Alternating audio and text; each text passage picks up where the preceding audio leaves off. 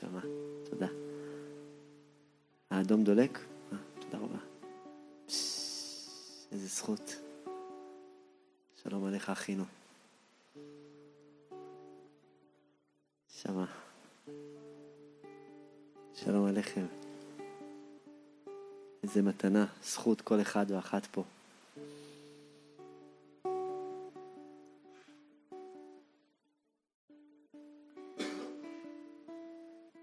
זה מה שרציתי לגעת הערב.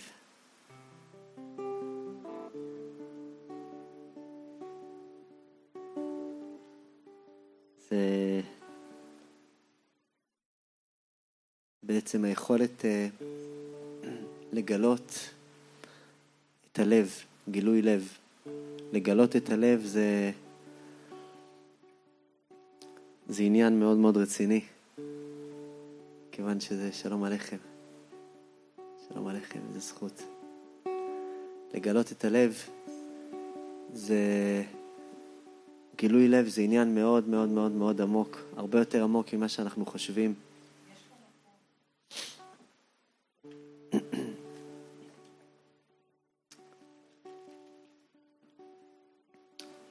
היכולת שלי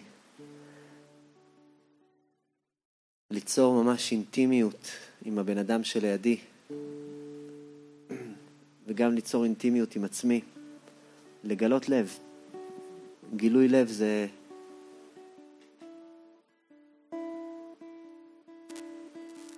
גילוי לב זה נכון, צריך לחבר את זה. רגע. כן, תודה. תודה רבה. בסדר. ויפה, גל הוא חלק בלתי נפרד מה...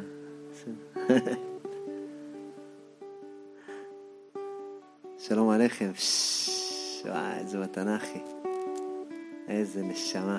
יש פה איזה חתן שעוד לא הספקתי לשיר לו שיר. מזל טוב, אחינו. איזה אח.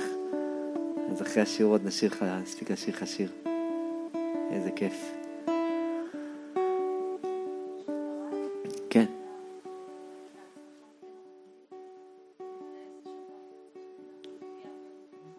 אמן. אז אנחנו נוגעים בנקודה,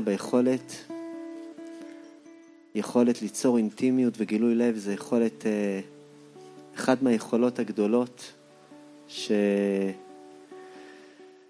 שנמצאות בתוך הרזולוציה של הנפש. ממש, ליצור אינטימיות זה דבר כל כך לא מובן מאליו. לפתוח את הלב, לגלות את הלב, זה דבר כל כך מורכב, שמרוב שזה מעורר כל כך הרבה דברים, אני לפעמים מוותר על הדבר מעיקרו. ממש ככה. אני יכול למצוא את עצמי בקשרים מעולים עם אנשים, שהסיבה בעצם שחוזרת על עצמה שאני בקשר כל כך טוב עם כל כך הרבה אנשים, זה בגלל שעם כל אותם אנשים אני לא מגלה את הלב שלי. פלא גדול. לכן אנחנו מסתדרים מצוין. ברגע שאני אתחיל לגלות את הלב שלי, זה יהיה קטסטרופה אחת גדולה. הם בעצם יגלו מי אני, ואני אגלה מי הם. חתיכת עניין קשוח. הרצון שלי לגלות את הלב, לפתוח אינטימיות, לפתוח תדר של אינטימיות עם בן אדם שלידי, זה רצון, שלום עליך אחי, זה זכות, זה רצון כל כך קדוש ויקר, שהוא פשוט, שלום עליכם, אפשר להיכנס, איזה זכות, איזה זכות. יש לכם פה מלא מקום. אנחנו בקרון חושבים על בנייה של קומות. על הרחבה. אבל אפשר להיכנס, יש פה עוד נחמד כפליים. היכולת שלי בעצם לגלות אינטימיות, היא היכולת שלי לחשוף את עצמי לפני הבן אדם שנמצא לידי. זה יכולת לגלות את המקום שבתוכי שהוא פגוע.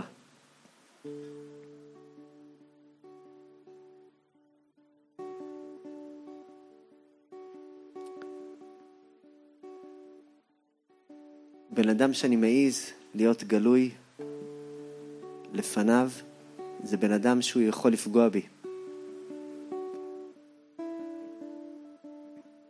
כשאני מגלה את הגילוי לב שלי, אני גם מגלה לפעמים כמה אני פגיע, כמה אני חלש.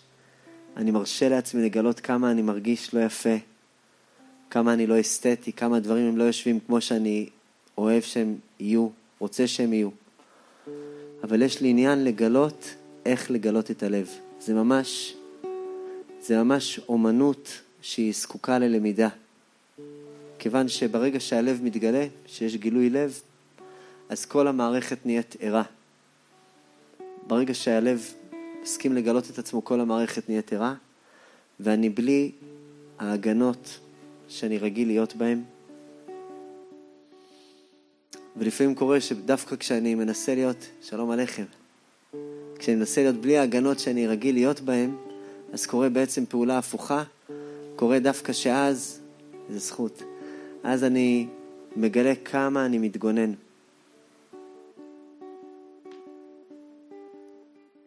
הרבה מהמאבקי כוח שאני פוגש ביני לבין הסביבה, הם קשורים למקום של גילוי לב. שני אנשים נפגשים, וסך הכל שניהם רוצים לגלות את הלב אחד לשני. לגלות שהם נפגעו, לגלות שהם חלשים, לגלות שהם כואבים, ואז פתאום משהו שם מתחרבש בתוך המערכת, ובמקום לגלות, וואו, את יודעת כמה אני כואב? אז במקום זה אני אומר משהו הפוך לחלוטין, בוא'נה, הכאבת לי לגמרי. הבן אדם שלידך פתאום מקבל איזו מתקפה כזאת ישירה, כל המערכת שלו נכנסת להגנה ולהתקפה, הוא מרגיש מואשם.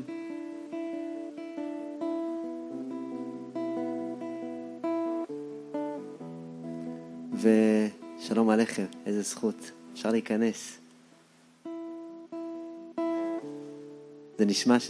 זה נשמע שאי אפשר, אבל באמת אפשר.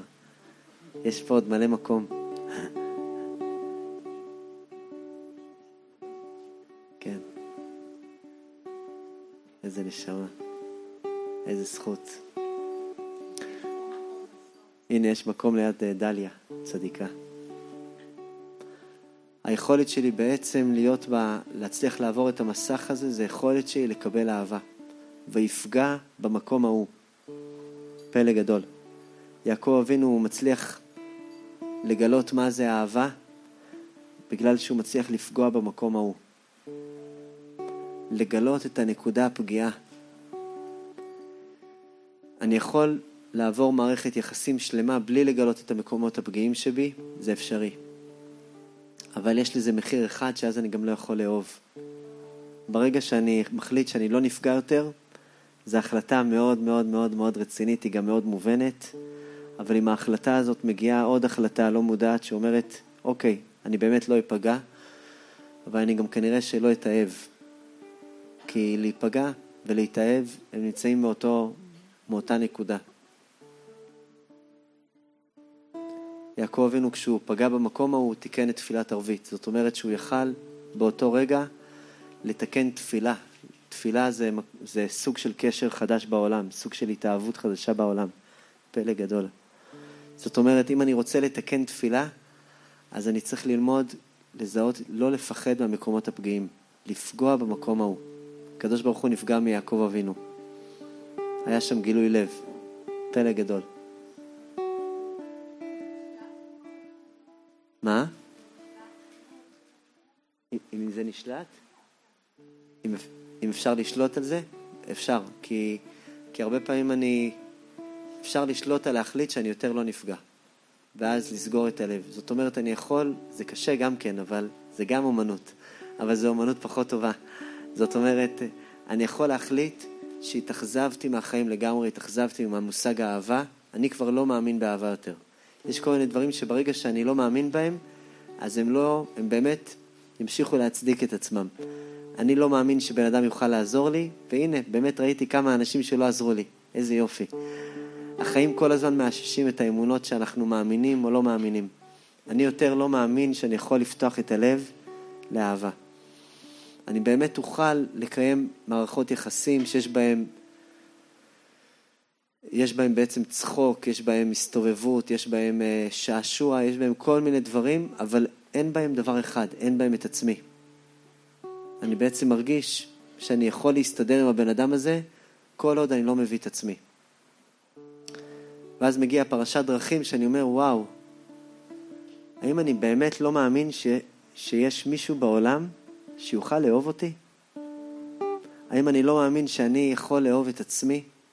באמת, להרשות לעצמי גם לגלות את החיסרון שלי, וגם לא לצאת מכל ההשתונות.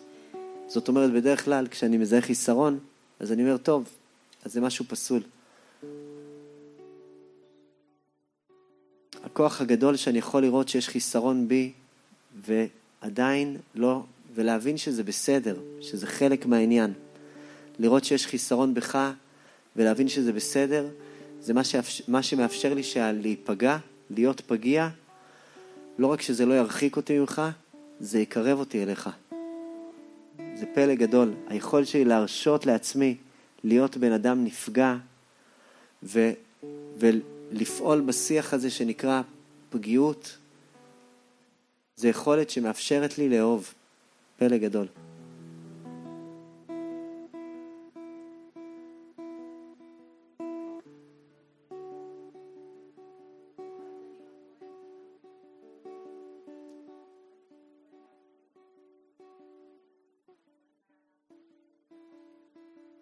אז רגע, אחרי זה אני אסביר את המושג הזה שנקרא להיפגע, ואז זה באמת יוכל להסביר את המקום הזה. המקום בתוכי שהוא פגיע, זה מקום שהוא מאוד מאוד מאוד מאוד מאוד מאוד מאוד יקר. מקום שהוא פגיע הוא קשור לגוף שלנו. הגוף הוא מחולק מבשר ועצמות.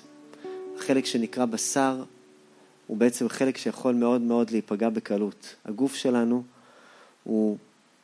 יש בו את המקומות שכל חוויה שעוברת עליי היא נרשמת בתוך הגוף.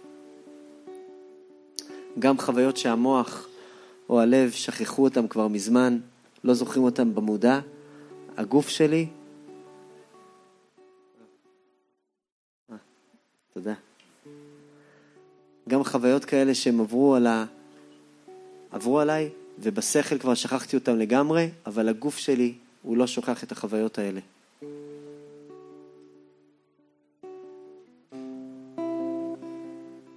כשאני מחליט להיות גילוי לב, אז פתאום הגוף שלי הוא מסכים להיות בנוכחות בתוך הקשר הזה. אני מאוד מאוד מאוד מפחד להיות גילוי לב, כי אז אני יודע שהגוף שלי הוא נהיה יותר דומיננטי במערכות יחסים. אני מאוד מפחד להיות פגיע, כי הגוף שלי הוא יצור פגיע. הוא יצור משתנה, הוא יצור לומד, הוא יצור מתפתח. כתוב, מבשרי אחזה אלוקה. יש בזה סוד גדול בפסוק הזה. זה בעצם סוד שמגלה, שאומר, מבשרי אחזה אלוקה, זה בעצם מגלה שמהבשר שלי אני יכול ללמוד על הרוחניות שלי. ולא מהרוחניות שלי אני יכול ללמוד על הבשר שלי. כשאני מחליט שהגילוי לב הוא משהו מאוד מאוד משני בחיים שלי, ואני מחליט לוותר על המעבר הזה שנקרא גילוי לב, אז אני רוצה שהדברים יתפקדו, הדברים יפעלו, הדברים יהיו טובים.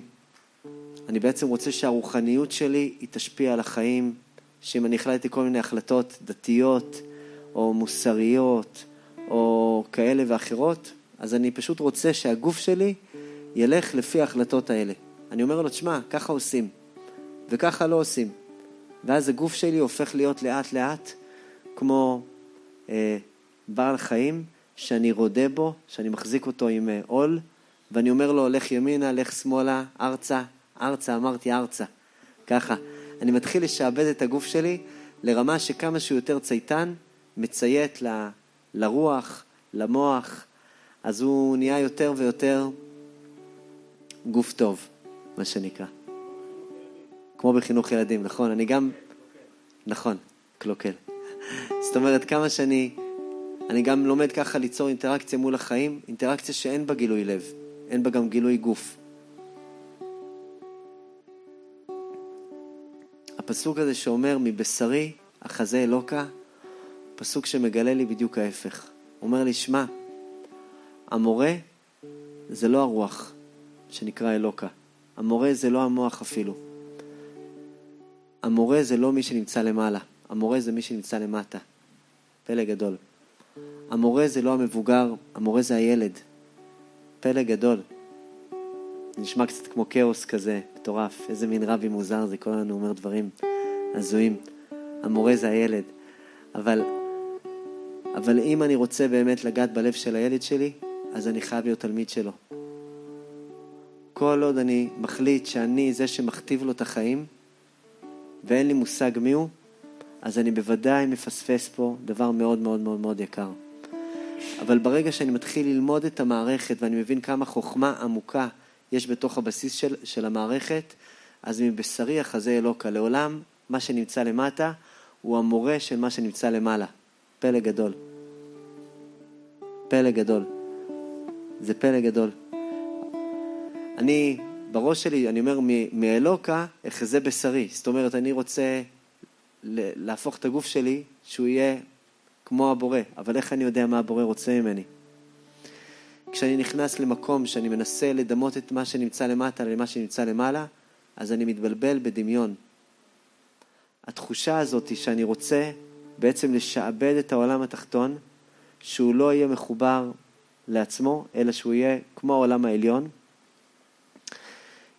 היא גורמת לי לאבד את הקשר למצפן הפנימי שנמצא בתוכי. ואז אני מתחיל לפגוע בחלקים התחתונים. אני מתחיל לפגוע בגוף. כל מיני מילים שבהם אני מזהה שעל ידי המילים האלה אני פוגע בגוף. מילים כמו, אתה סתם מתפנק. או אתה סתם מתעצל. או זה רצון השם. כל מיני דיבורים מפחידים. זה רצון השם, זה אחד מהדיבורים הכי מפחידים שיש. כן. כי השם רוצה שנהיה מנותקים מעצמנו. בוודאי. זהו רצון השם. השם הוא אמביוולנטי ולא צפוי לחלוטין. כזהו השם. צריך מחויבות בחיים. מה, אין לך מחויבות? אתה רואה רק את עצמך? צריך לדעת גם להתאמץ.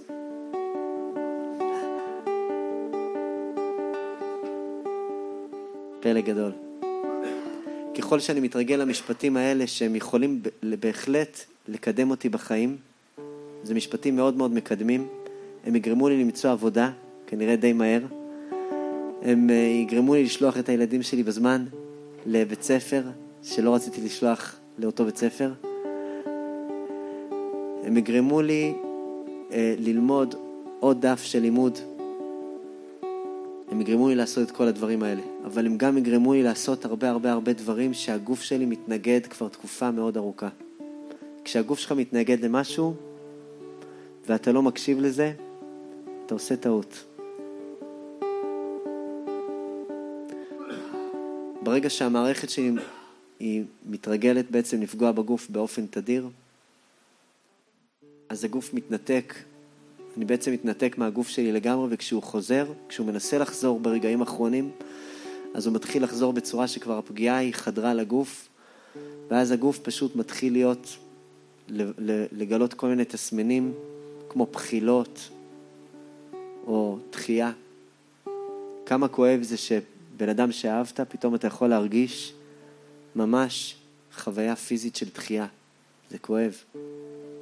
לא בגלל שהמראה שלו לא מוצא חן בעיניך, אלא בגלל שניסית לשעבד תקופה יותר מדי ארוכה את הגוף, שיהיה משהו שהוא לא. זאת אומרת, בגלל שאני פחדתי מהפגיעות של הגוף, מהמקום הפגיע שהגוף מגלה, כי הגוף מגלה משהו מאוד מאוד מאוד מאוד פגיע, החלטתי לסגור את עצמי מול המקום הזה, ופתאום אני מגלה שהמקום הזה, אני יכול לדחות אותו, אבל אז הוא בסופו של דבר יגווה את מה שהוא זקוק לו, כמו כל דבר בחיים. הזכרנו את זה כמה פעמים על האיסור שנקרא לא תגנוב, שהוא מרמז שמה שלא תיתן לנפש שלך, היא תיקח בגניבה. פלא גדול. זאת אומרת, כזוהי הנפש, שמה שהיא לא מקבלת בהיתר, היא תיקח באיסור. זאת אומרת, כשאני מזהה שהגוף שלי מבקש את מה שהוא מבקש, ואני מתחיל להתרגל ללא להקשיב לו, אני יודע שהוא ייקח את מה שהוא ירצה. אבל אז זה כבר יהיה בצורה אמביוולנטית, בצורה לא צפויה, בצורה מפחידה. יש לי עניין בעצם לפתח את היכולת להקשיב למערכת הגופנית. זה פדיחה זה שאני מחטט באף ורואים את זה במצלמה. זה היה היתרון שהיה את האודיו.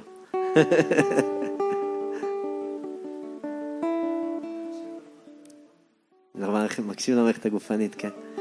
כן. פלא גדול.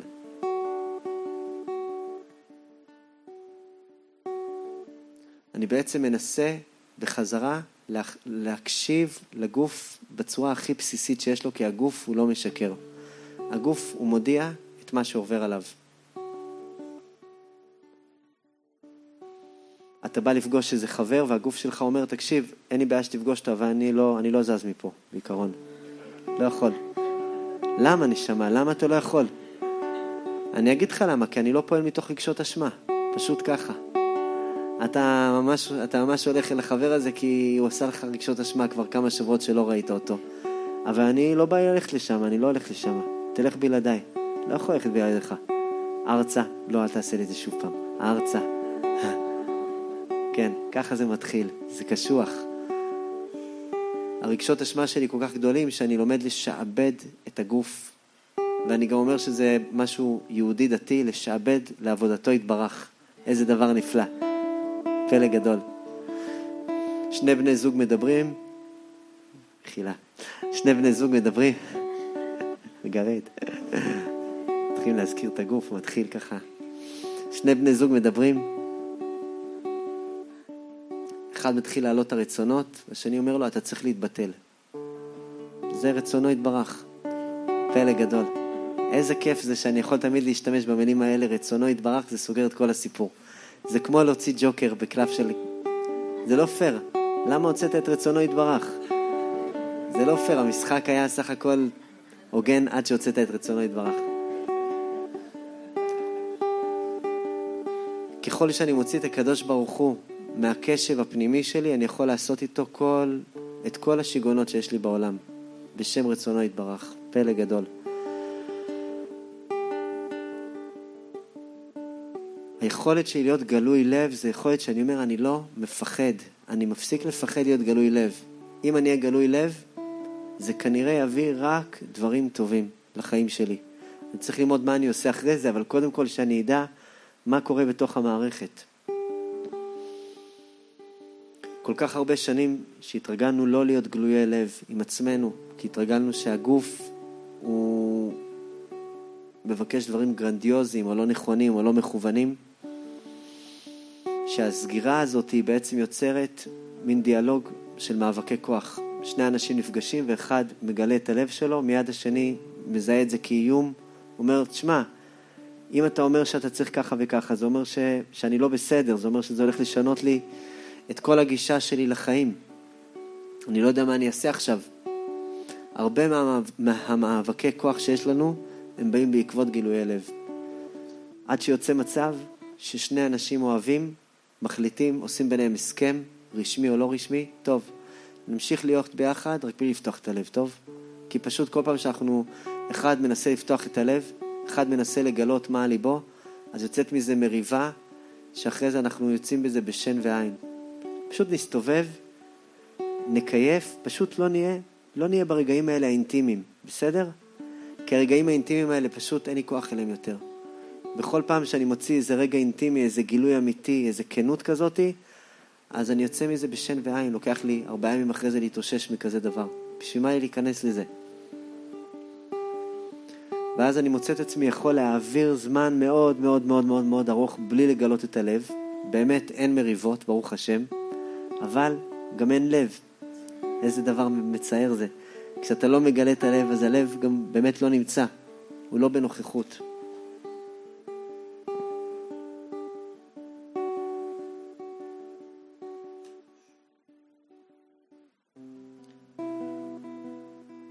רבי נחמן הוא מדבר על מקום שנקרא צריך לרחם מאוד על בשר הגוף, ככה הוא מזכיר.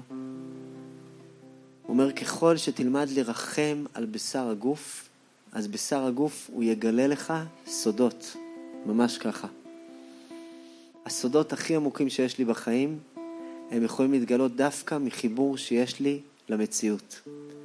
חיבור שיש לי לאמת, ודיברנו על זה כמה וכמה פעמים, שלום עליכם אחי. שהחיבור שיש לי לאמת זה בעצם להתחבר למה שקורה. הגוף הוא מגלה לי את מה שקורה. הוא לא מגלה לי את מה אני רוצה שיקרה. את איך אני רוצה שיהיו הדברים. הוא מגלה לי באמת מה שקורה. הוא לא משחק משחקים. הוא פשוט מספר לי את האמת. ולפעמים אני מגלה שאני כבר המון זמן מפחד לגלות את האמת. איך אני לומד להיות בגילוי לב?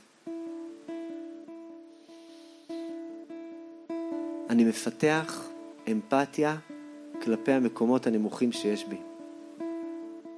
אני מפתח אמפתיה כלפי חולשה, כלפי פגיעות. כשמתגלה רגע של פגיעות, אני לא כועס עליו כמו שאני רגיל. אני לא מרביץ לו כמו שאני רגיל. אני לא רודה בו כמו שאני רגיל. כשמתגלה רגע של פגיעות, אני מחבק אותו, אני אומר לזה אני מקווה, לזה חיכיתי. אני נמצא בתוך מערכת יחסים, ואני רוצה לגלות את הלב שלי, אבל כיוון שאני עדיין לא יודע איך לעשות את זה, אני מוצא את עצמי בכל כמה וכמה זמן נמצא במאבקי כוח, במריבות הדדיות. כשאני מזהה מאבקי כוח, אם אני אחפש טוב טוב את השורש של המאבק כוח, הרבה פעמים מה שאני אגלה, יש לך פה מקום אחי, אתה רוצה? יוסף נשמה, איזה כיף לראות אותך. כיף לראות אותך אחי. אני אגלה בהרבה מהפעמים שהרצון היה רצון פשוט לפתוח את הלב, ואיכשהו זה לא הצליח. שני אנשים נמצאים עם רצונות מאוד מאוד מאוד גדולים. הוא נמצא עם רצון מאוד גדול, והיא נמצאת עם רצון מאוד גדול, ויוצא משם פיצוץ נפלא בכל פעם ששני הרצונות האלה מתגלים. למה? כיוון שההרגל שלי זה כשאני מגלה גילוי לב, אני נלחץ. סיפרתי לכם את הסיפור הזה על החברה, שכשהיא נולדה, אמא שלה, היא מרוב הלם של הלידה התחילה לבכות, והמיילדת, הדבר הראשון שהיא עשתה, נתנה לה סטירת לחי. כן, סיפור מופלא. למה זה סיפור כזה נפלא? כי זה סיפור שקורה לנו כל הזמן. אנחנו נלחצים מרגשות. רגשות זה דבר מלחיץ. אתה רואה רגש ומיד אתה מנסה להשתיק אותו. אתה רואה חולשה ומיד אתה מנסה להשתיק אותה. כי מיד החולשה של הבן אדם שלידי מעוררת את החולשה שלי. כשאני רוצה לפתוח רגע של גילוי לב, אני צריך לראות שהבן אדם שלידי הוא בנוי לזה. הוא מוכן לזה. אני לא יכול לזרוק גילוי לב בלי הכנה. זה לא מכבד. אם אני רוצה לגלות את הלב שלי, אני צריך לראות שהבן אדם שלידי הוא באמת בנוי כרגע שיהיו בגילוי לב איתו. ואני אפילו יכול להגיד לו, שמע, אני הולך לגלות את הלב שלי עכשיו. זה הולך לקרות. איזה פלא גדול. פלא גדול. כשאני רוצה להביא משהו גדול כמו גילוי לב, אני חייב לדעת שזה מה שאני רוצה לעשות, ולא פשוט לזרוק את זה על הדרך. איך אני זורק גילוי לב על הדרך? שני אנשים נמצאים בארוחה. תענוג, ארוחה זה דבר נפלא. שני אנשים נמצאים בארוחה ביחד עם עוד 10 אנשים. זה כבר קצת מתחיל להיות מפחיד. נמצאים בארוחה עם עוד 10 אנשים, ואז יש דינמיקה ששני אנשים צריכים להיות בדינמיקה טובה מול 10 אנשים. הם יוצאים משם, האיש או האישה נהיה כבוי לב. הבן זוג השני אומר, אתה כבוי לב. נכון. הכל בסדר איתך? לא. מה, לא ראית איך היה? לא.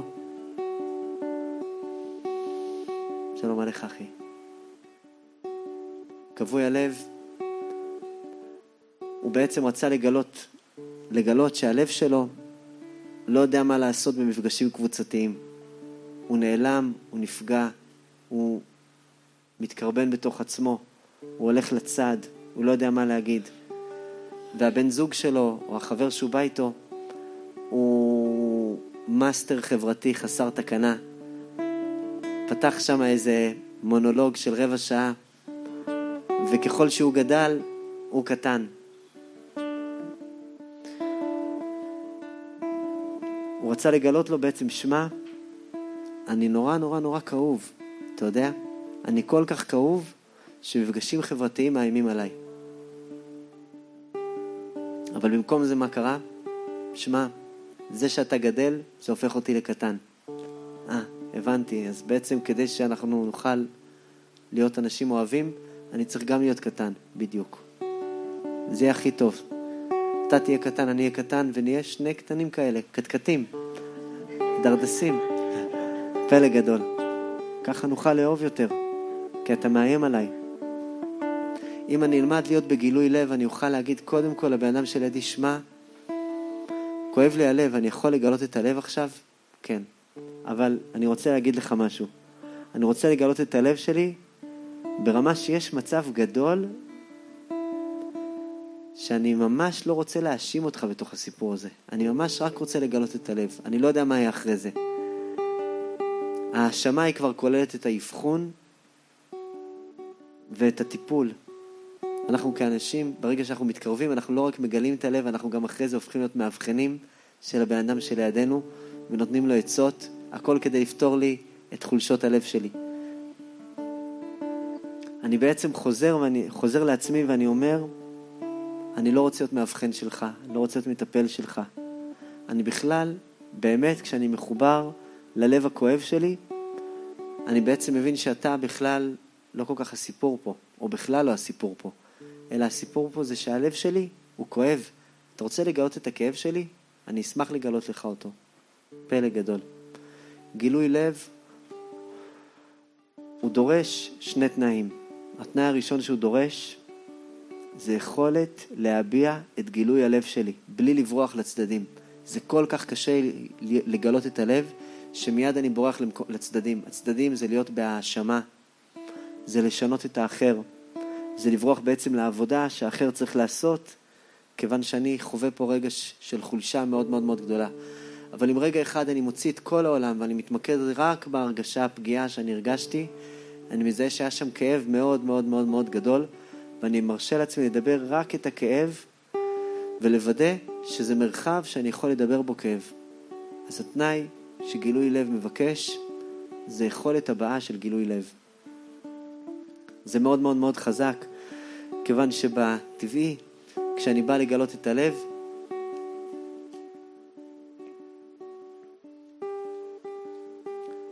הבן אדם שלידי בכלל לא יודע שזה הגילוי לב. אם אני אשאל אותו, תגיד, הבן אדם הזה עכשיו ניסה לגלות את הלב שלו אליך? לא, מה פתאום? הוא ניסה להרוג אותי.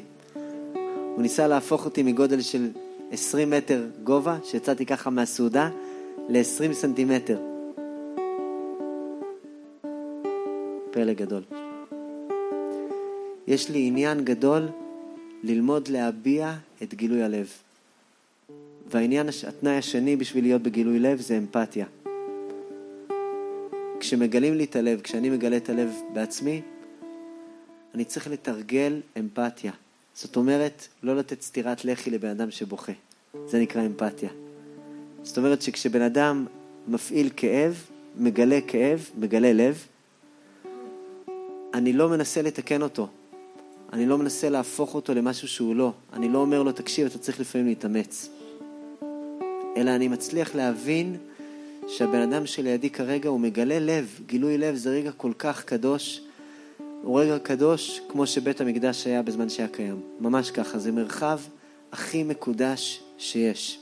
פלא גדול. רק אני צריך לדעת שהמרחב הזה קורה כדי שאני אוכל לקדש אותו ולא לטמא אותו. כי כשמגיע הרגע של גילוי לב הוא יכול להיות הרגע שיגרום לשני אנשים להתאהב לחלוטין. זה רגע של אינטימיות שאין כדוגמתה. זה רגע של התאהבות. זה רגע של אהבה. זה רגע של מתיקות שאין כדוגמתה. אבל אם הרגע הזה בעצם הוא לא יעלה יפה, הוא יכול להתהפך לרגע של כאב, של אכזבה, של שנאה, של חורבן.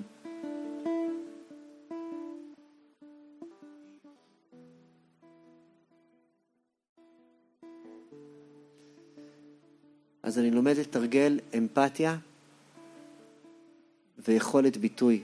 אמפתיה, לא להיבהל מחסרונות, ויכולת ביטוי, להצליח לבטא את הגילוי לב שלי, ולא לבטא מאבקי כוח. שלום עליכם, זה זכות. ולא לבטא מאבקי כוח. זאת אומרת, אני לא בורח למאבקי כוח, אני לא בורח ללהאשים אותך, אני לא בורח ללהאשים את עצמי, אני רוצה באמת, בצורה הכי אמיתית שיש עכשיו, לגלות לך את הלב שלי, פלא גדול, ויפגע במקום ההוא. וילן שם. זה המקום היחיד שאתה יכול לישון בו. זה המקום היחיד שאתה יכול לנוח בו. המקום שאתה הצלחת לגלות את הפגיעות שלך, ולהפוך אותה לדיאלוג, לתפילה. פלא גדול. להצליח לקחת פגיעות ולהפוך אותה לתפילה, לדיאלוג, זה בית המקדש. זה סוד עצום. זה כל כך קדוש. בגלל שזה מה שגורם לשני אנשים להתאהב. לפעמים אני כל כך נכוויתי מגילוי לב, כי לא ידעתי איך לגלות לב, ולא ידעתי איך להגיב כשמגלים לפניי את הלב. בן אדם בא אליי באבל, בעצבות, בצער, ואני אומר לו, אבל מה עשיתי לך? מה עשיתי לך? מה, אתה לא אוהב אותי? לא, שמע, זה לא קשור אליך. אני כל כך נבהל מגילוי של רגשות, של חולשות, כל כך נכוויתי מגילוי לב שאמרתי, עזוב, בוא נהיה חברים טובים, רק לא נגלה את הלב אחד לשני. כי לגלות את הלב זה פשוט עושה כל כך הרבה בלגן במערכת יחסים שלנו. פשוט נסתובב ביחד, נלך ללונה פארק. לונה פארק, לא הייתי אף פעם בלונה פארק, האמת. אני באדם מאוד, יש לי בעיית רגישות וחרדות וקטעים כאלה. אבל באופן עקרוני, כשאני מצליח לגלות את החסרונות שלי, את החולשה שלי לבן אדם שנמצא לידי, אז אני יכול להתאהב. לגלות לבן אדם את החיסרון שלי ואת החולשה שלי, זה בעצם לתת לו את המפתח לבושה שלי, ממש לערווה, לחולשה שיש לבן אדם. ערוות הארץ. למקום שבי שהוא פגיע. בני זוג לפעמים לא יודעים איך להשתמש במקומות הפגיעים, ואז הם אוגרים אותם לארסנל, אחלה מילה זה ארסנל, של הכלי נשק שלהם. זאת אומרת, ברגע הבא שאני אריב עם הבן אדם, אני אשלוף מולו את החיסרון הזה. החיסרון זה משהו שאני צריך להיזהר לא להשתמש בבן אדם נגדו. להשתמש בו ככלי סייף. להגיד לו בטח, בגלל שיש לך את הדבר הזה והזה. אז בטח שאתה ככה. אני יכול להשתמש בקלות בחיסרון של הבן אדם ולהפוך אותו מבן אדם מה זה גדול ומה זה מרגיש טוב עם עצמו, לבן אדם מה זה עלוב, קטן ופצפון. זה כל כך קל להקטיל בן אדם. זה כואב. כשאני לא יודע להשתמש נכון במפתח שהבן אדם מוסר לי, אני יכול להרוס את כל הסיכוי לאהבה. אבל שני אנשים שאוהבים אחד את השני, הם לאט לאט מעיזים לגלות אחד לשני חסרונות, את הבושות שלהם. ערווה זה נקרא מבושים. את הבושה של הבן אדם, את המקומות שהוא בעצם עדין בו, שהוא פגיע בו. וערווה זה גם נקרא כלי ההפריה והרבייה שלנו. זה לא סתם. כיוון שהיכולת שלנו בעצם להיות בהפריה והרבייה, היא היכולת שלנו להיות פגיעים. זה באותו דבר. זה נמצא בדיוק באותו מקום. ערוות הארץ. יש לנו תפילה גדולה להצליח לקבל את החסרונות אחד של השני, את המקומות הפגיעים, לא בשביל להשתמש בהם, אלא לראותם בלבד, כמו הנרות של חנוכה. אין לנו רשות להשתמש בהם, אלא לראותם בלבד. אנחנו בעצם מגלים שהמקומות שהם חסרים אצל הבן אדם, אלה הנרות שלו. אלה המאורות שלו, זה הדבר הכי מהיר בבן אדם. אם אני אצליח להפוך את זה במקום מקום של מאבק של אשמה, אני אוכל להפוך את זה למקום של אהבה.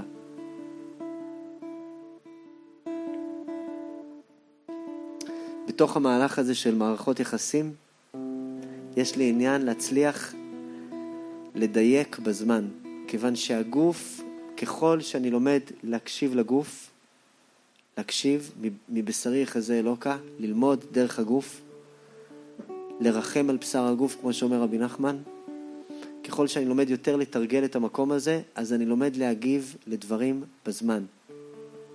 ככל שאני פחות מחובר לגילוי לב שלי ולגוף, אז אני לא מגיב לדברים מהגוף, אני מגיב אליהם מהשכל, והשכל הוא, בדברים האלה הוא איתי נורא.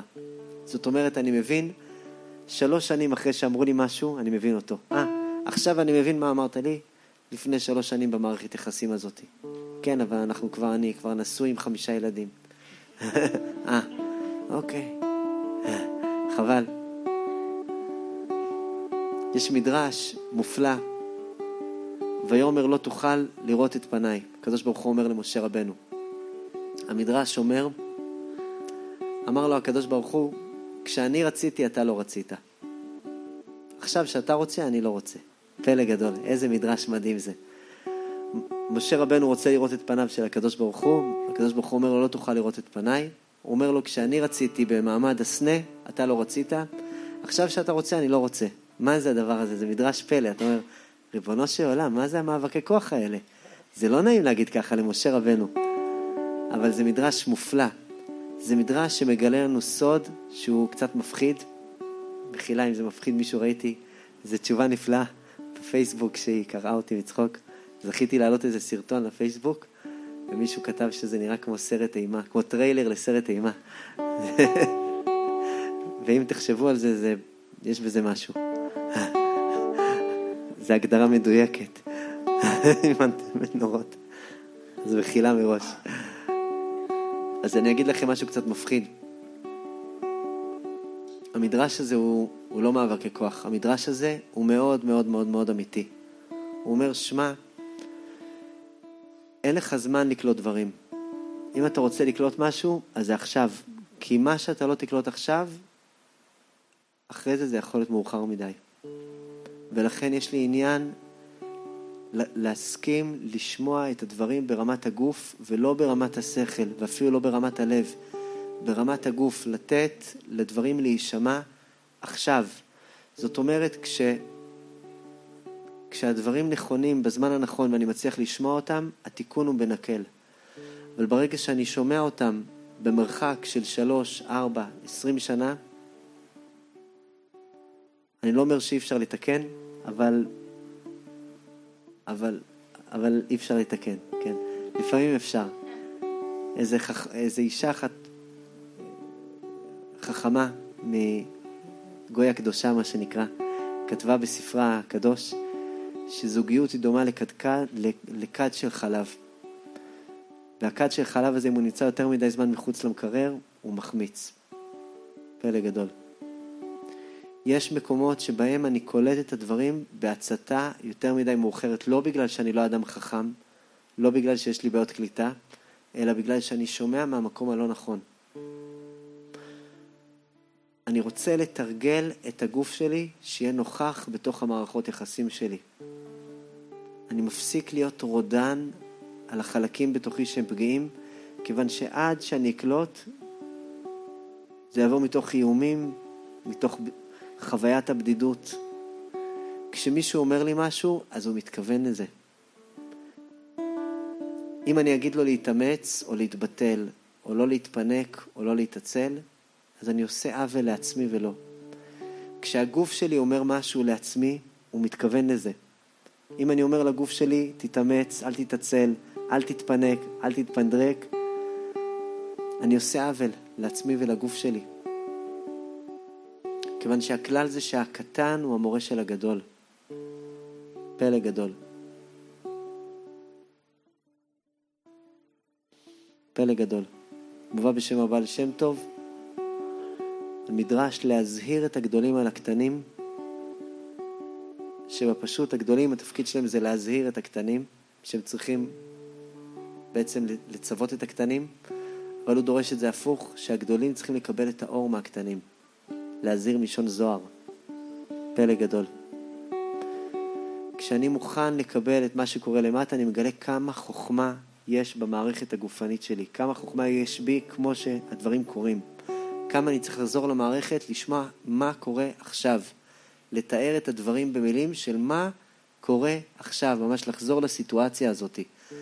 השכל וגם לפעמים הלב, כשאני לא שומע אותו נכון, הם לפעמים מתארים לי את מה אמור להיות, את מה אמור לקרות, את מה צריך לצאת מה הדבר.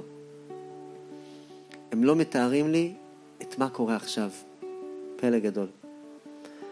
יכול להיות תיקון גם כשלא הקשבתי הרבה זמן, אבל זה תיקון שיבקש ממני עכשיו להקשיב לדברים. לרפא את הכאבים שהגוף עבר במשך שנים. אספר לכם מעשה נפלא שסיפרה לי אותו אשתי היקרה, כהרגלה בקודש, על הרבי הקדוש מקוז'ניץ, רבי ישראל מקוז'ניץ. הוא היה רבי מאוד מאוד מיוחד. הסיפור שלו היה זה שהוא היה בן של כורך ספרים. אבא שלו קראו לו רבי שבתאי כורך ספרים. הבעל שם טוב בירך את אבא שלו שיוולד לו בן שהוא יהיה אור עצום, שיקרא לו על שמו של רבי ישראל, על שמו של הבעל שם טוב, ובאמת קראו לו ישראל, רבי ישראל מקוז'ניץ.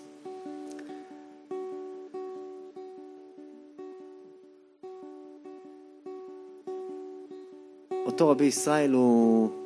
שלום עליך אחינו, איזה כיף. אותו רבי ישראל הוא גדל, והוא היה תעלומה בעיני אנשים, כי באמת היה לו גוף ממש חלוש מאוד. משהו ורדרד ביותר. עדין פלוס. אפילו הרופאים כשראו את רבי ישראל הקטן מקוז'ניץ, הם תראו איך יצור כזה יכול לחיות. הוא היה נראה להם ממש על זכות השערה. הוא היה רבי רגיש מאוד. מי שקרא את הספר ילד רגיש מאוד, אז צריך להיות גם ספר רבי רגיש מאוד. אז הוא היה רבי רגיש מאוד. בקיצור, הוא היה ישן כדי לא לקפוא מקור, ככה מובא, עם אורות של ארנבים מכסים אותו. וכשהוא היה יורד ללכת על הרצפה, הוא לא יכול לדרוך בתוך נעליים, כי הרגליים שלו היו רגישות מדי. הוא היה צריך, עשו לו בעצם מין נעלי בית כאלה מפרווה של דוב, והוא היה מכניס את עצמו לתוך הפרווה של הדוב, ורק ככה הוא יכול לטייל. וכשהיה צריך ללכת לבית כנסת, היו לוקחים אותו עם המיטה לבית כנסת. פלא גדול. הוא היה פשוט נראה כל שנייה שהוא הולך למות.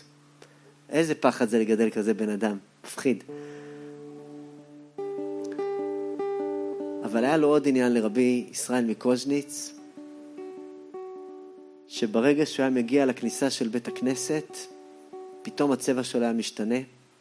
הוא היה יורד מהדרגש שהיו שמים עליו, הוא היה פותח את הדלת של הבית כנסת, ונכנס לשם בריקוד מטורף, פלא גדול. הוא היה עובר בין כיסא לכיסא, כולו עם מרץ, בן אדם אחר לגמרי. אנשים לא ידעו איך לאכול את הדבר הזה, הבן אדם כל היום נראה בטטה גמורה, לא מצליח לזוז, עד שהוא יורד, זה לשתי נעלי בית שעשויים מפרווה של דוב, הוא מכסה את עצמו באורות של ארנב, אבל כשהוא מגיע לבית כנסת, הבן אדם נכנס לאורות מטורפים.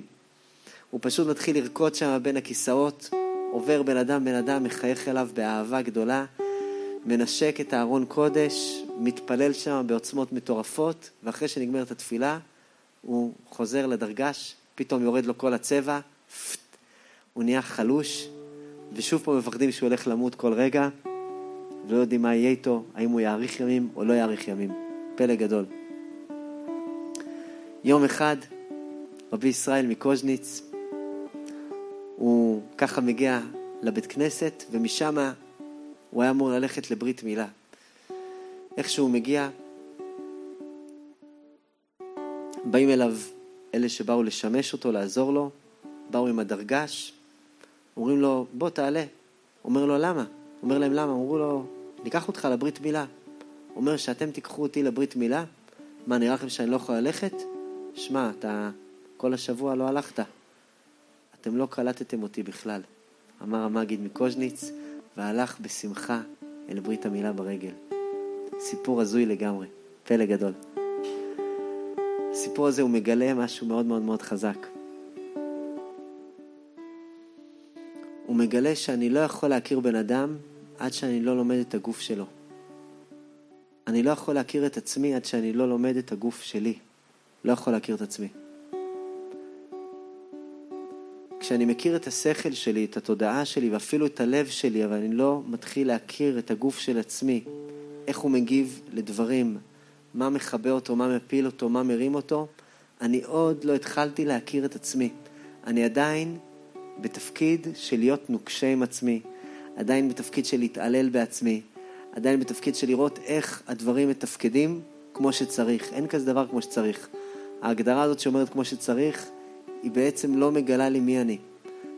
חנוך לנער על פי דרכו. הרגע שאני מצליח לגלות את החיבור שלי לגוף, זה רגע נשגב.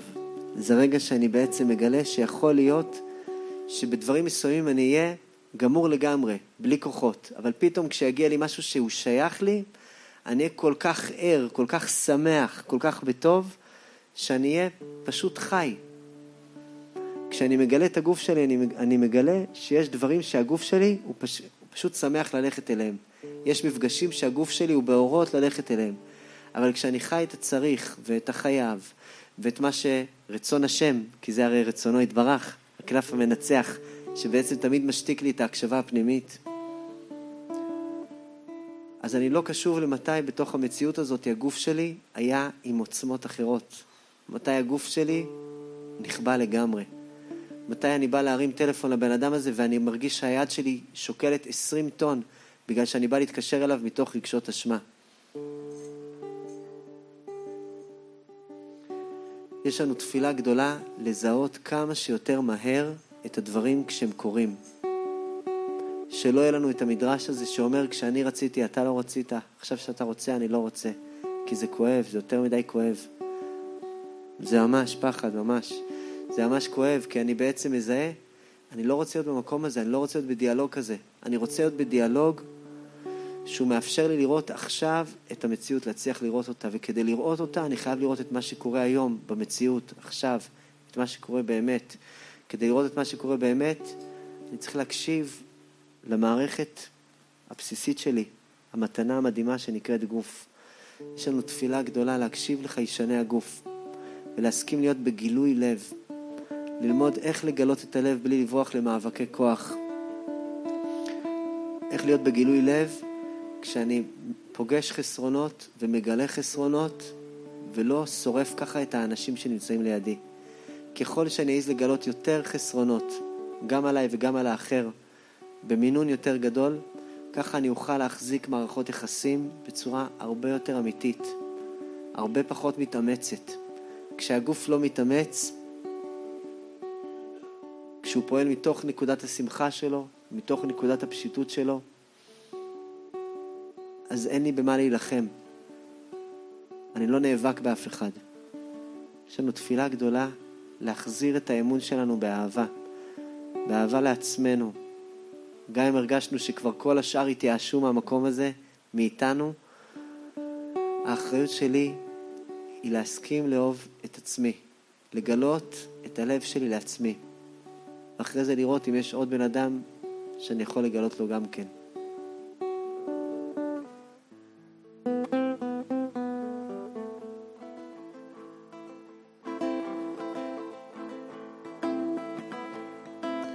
מליבי בוקע זמר אך כמים מסתחרר ואף לא קל כנפיים נשר בשמיים. מליבי בוקע זמר אך כמים מסתחרר ואף לא קל כנפיים נשר בשמיים.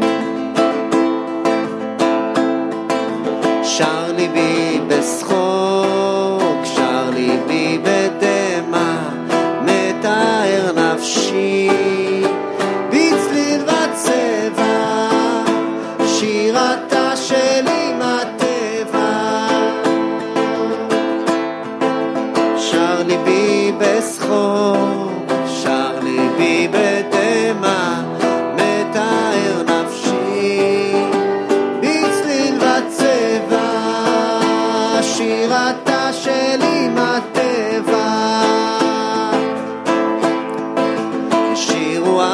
אחיותיי, שירו נא ביחד, את אביב הגיע.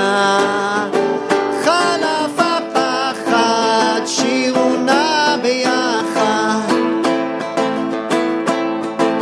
שירו נא אחי, שירו נא ביחד, את אביב הגיע. תודה רבה נשמה. חלף הפחד, שירו נא ביחד,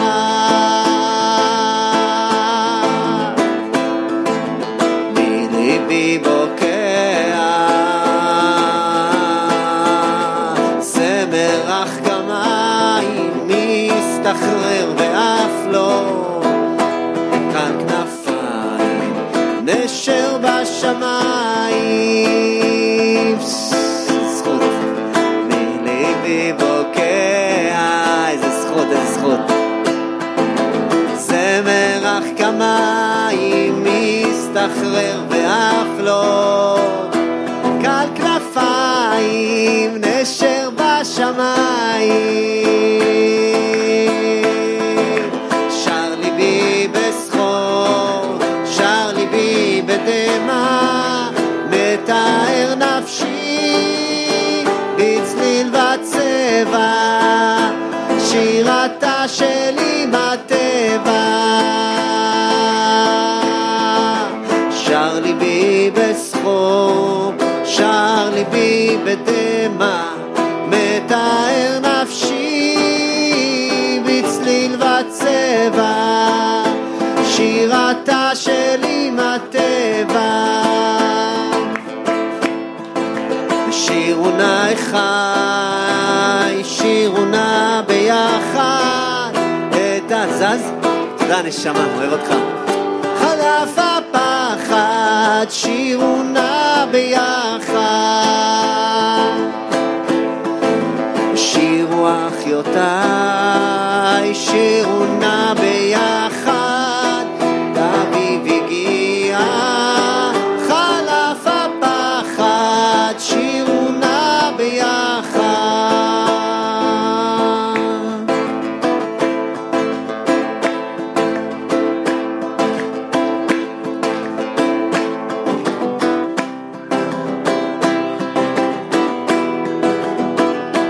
קל כנפיים, נשר בשמיים.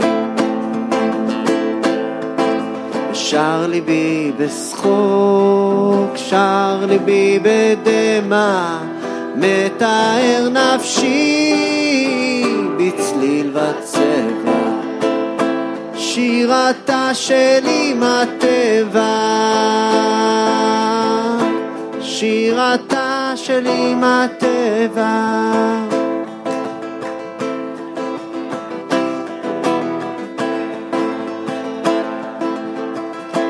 שירתה שלי מהטבע,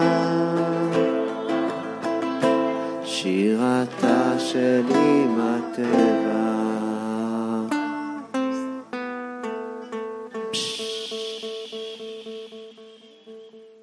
איזה זכות. אתה יכולה לעצור את הזה. תודה רבה.